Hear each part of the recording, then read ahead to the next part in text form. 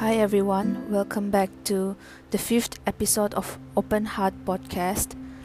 Today I'm back with two more folk tales.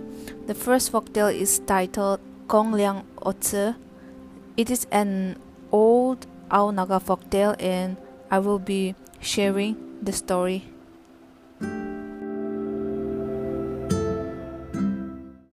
So, it was a long time ago. It was in the age of dreams and magical times. So it was a time when the gods and human lived together side by side. I don't know, just imagine the time, because now and that time, how long it would have been. So it was in a particular Ao village. Ao is one of the tribes from Nagaland. There lived a particular family with two daughters, okay? And one fine day, their parents decided to go to their jhum field for work and leaving the two girls alone at home. So the time of the year was considered or understood to be around, end of July and August or early August. So the parents went to their field for work early in the morning while the two girls were home alone. The elder sister decided to divide their chores of work at home. The elder sister told her younger sister to go and fetch water and also to bring firewood, and while she will clean the rice and she will prepare the pig's feed. So the younger sister readily agreed and she went to collect the firewood. By the time she reached home with lots of firewood, she was hungry, and when she asked her elder sister to give her something to eat, as she could not continue her chores with an empty stomach, the elder sister just ignored her younger sister and sent her to fetch water and told her to fill all the pots and containers with water. The younger sister had no choice but to listen to her elder sister.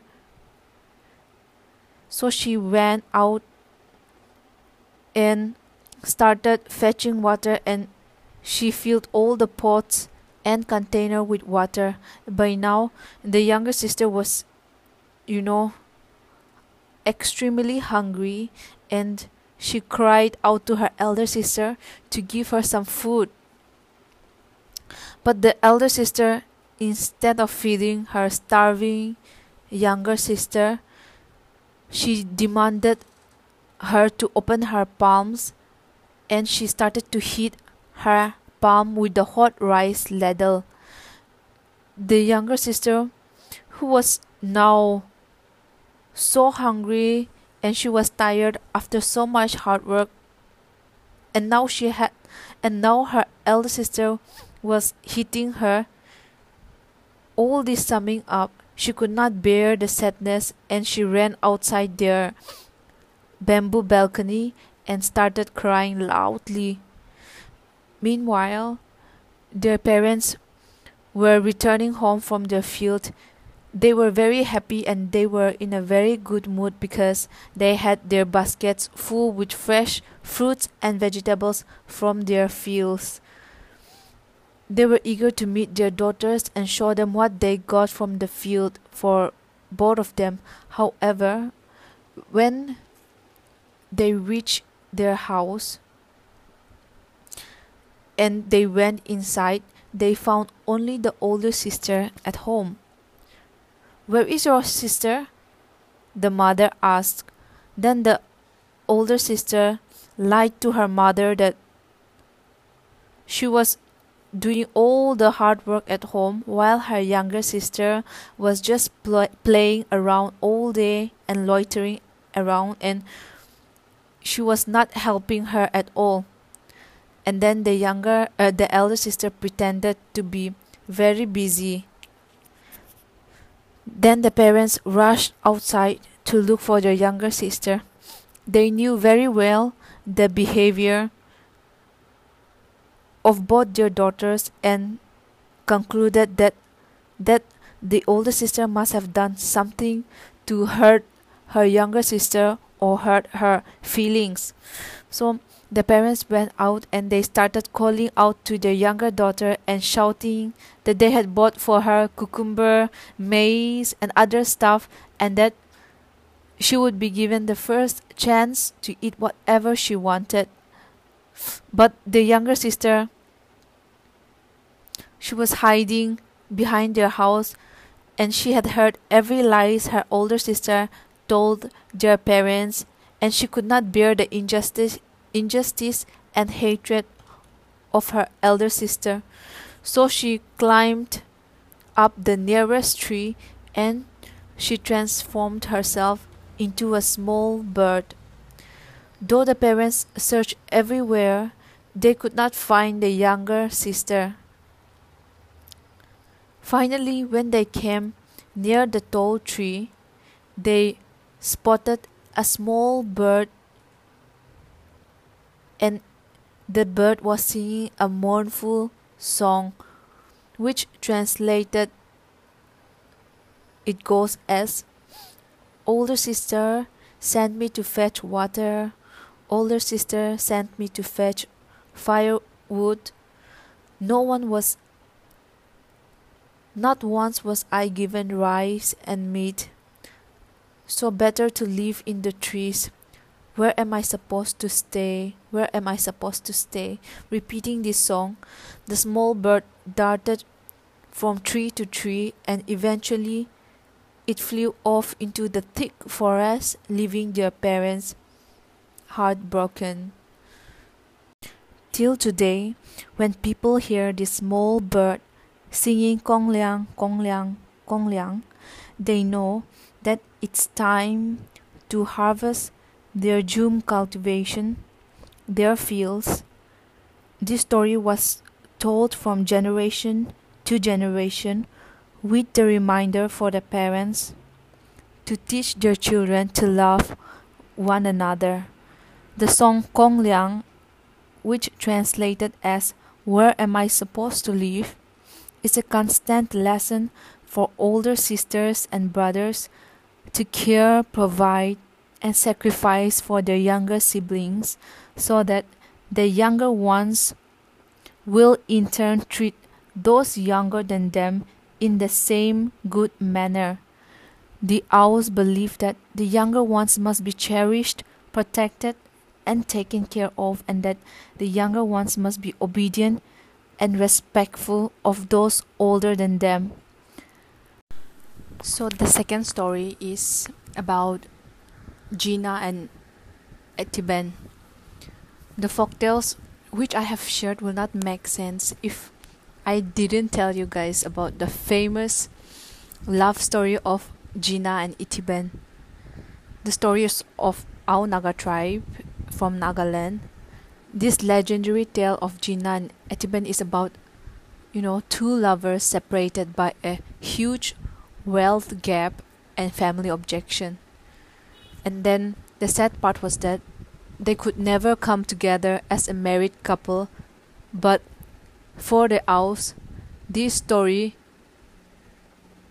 were told from generation to generation and is a symbol of unshakable love. So I hope you guys enjoyed the story. Here it goes. Gina was a man and Itiban a woman. They were the residents of Mopungchuket village in Mokokchung, Nagaland. So it was maybe around 12th century that happened. Gina was considered to be a brave and strong warrior in his village.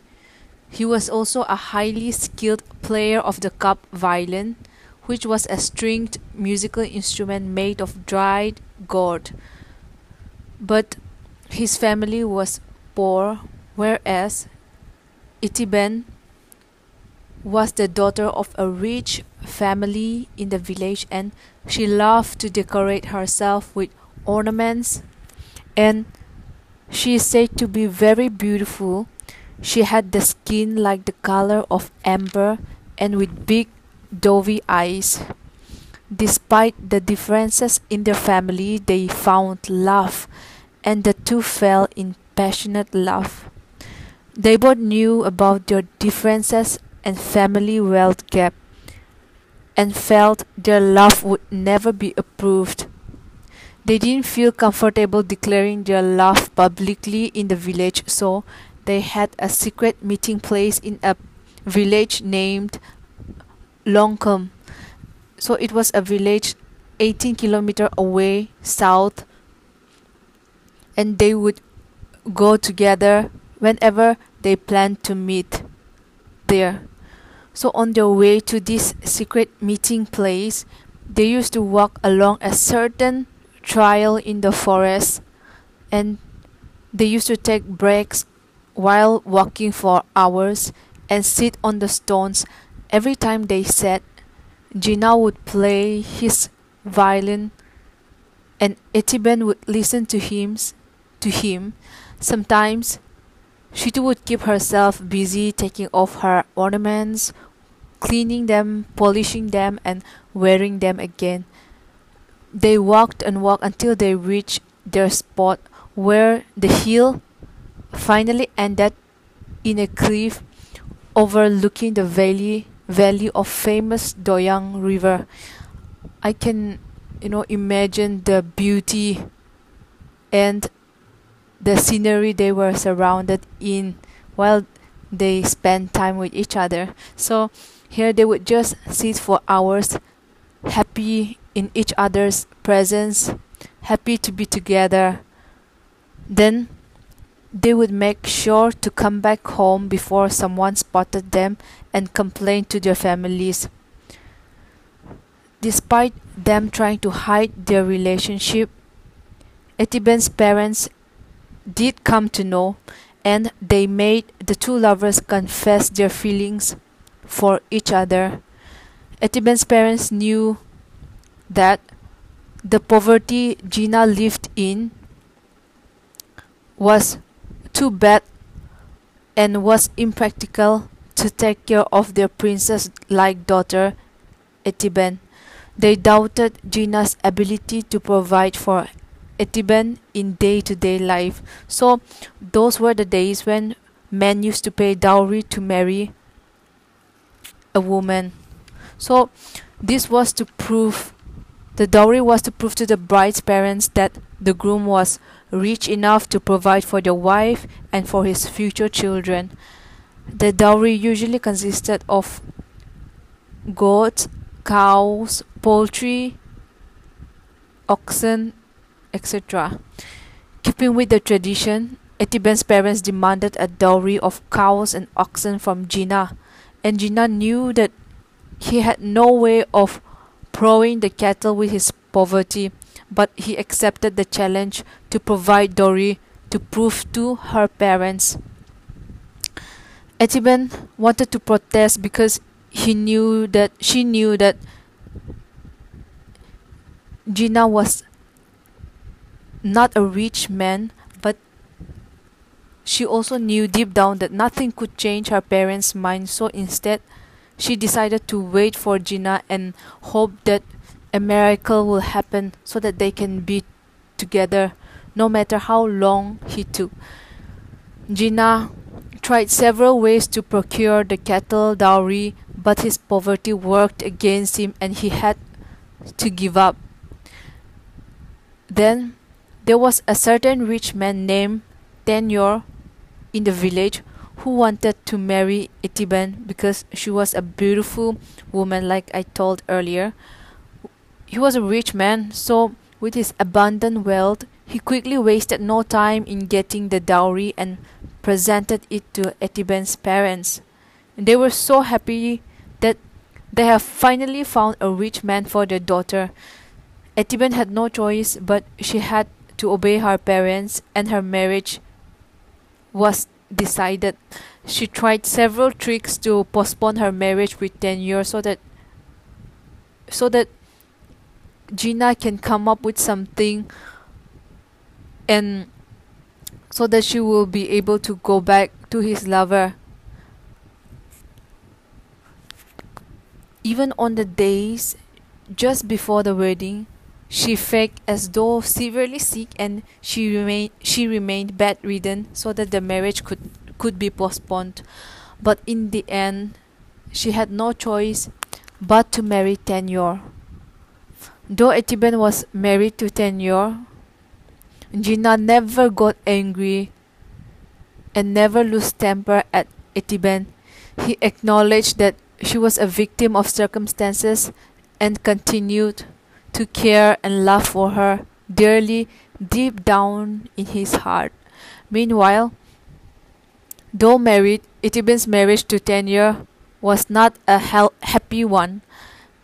Gina, her old lover, was an empathetic man, and he respected Etiben and loved her exactly for what and who she was. But on the other hand, in this house whom she was married to, her husband Tenyor treated her the complete opposite of Gina. Tenyor had the mentality of a manipulative businessman, and for him, Etiben was a mere housewife who should do all the works, all the chores. Etiben could no longer be herself, but had to fulfill the role that was expected by her husband. Etiben felt like a prisoner in her own home and soon could not take it any longer.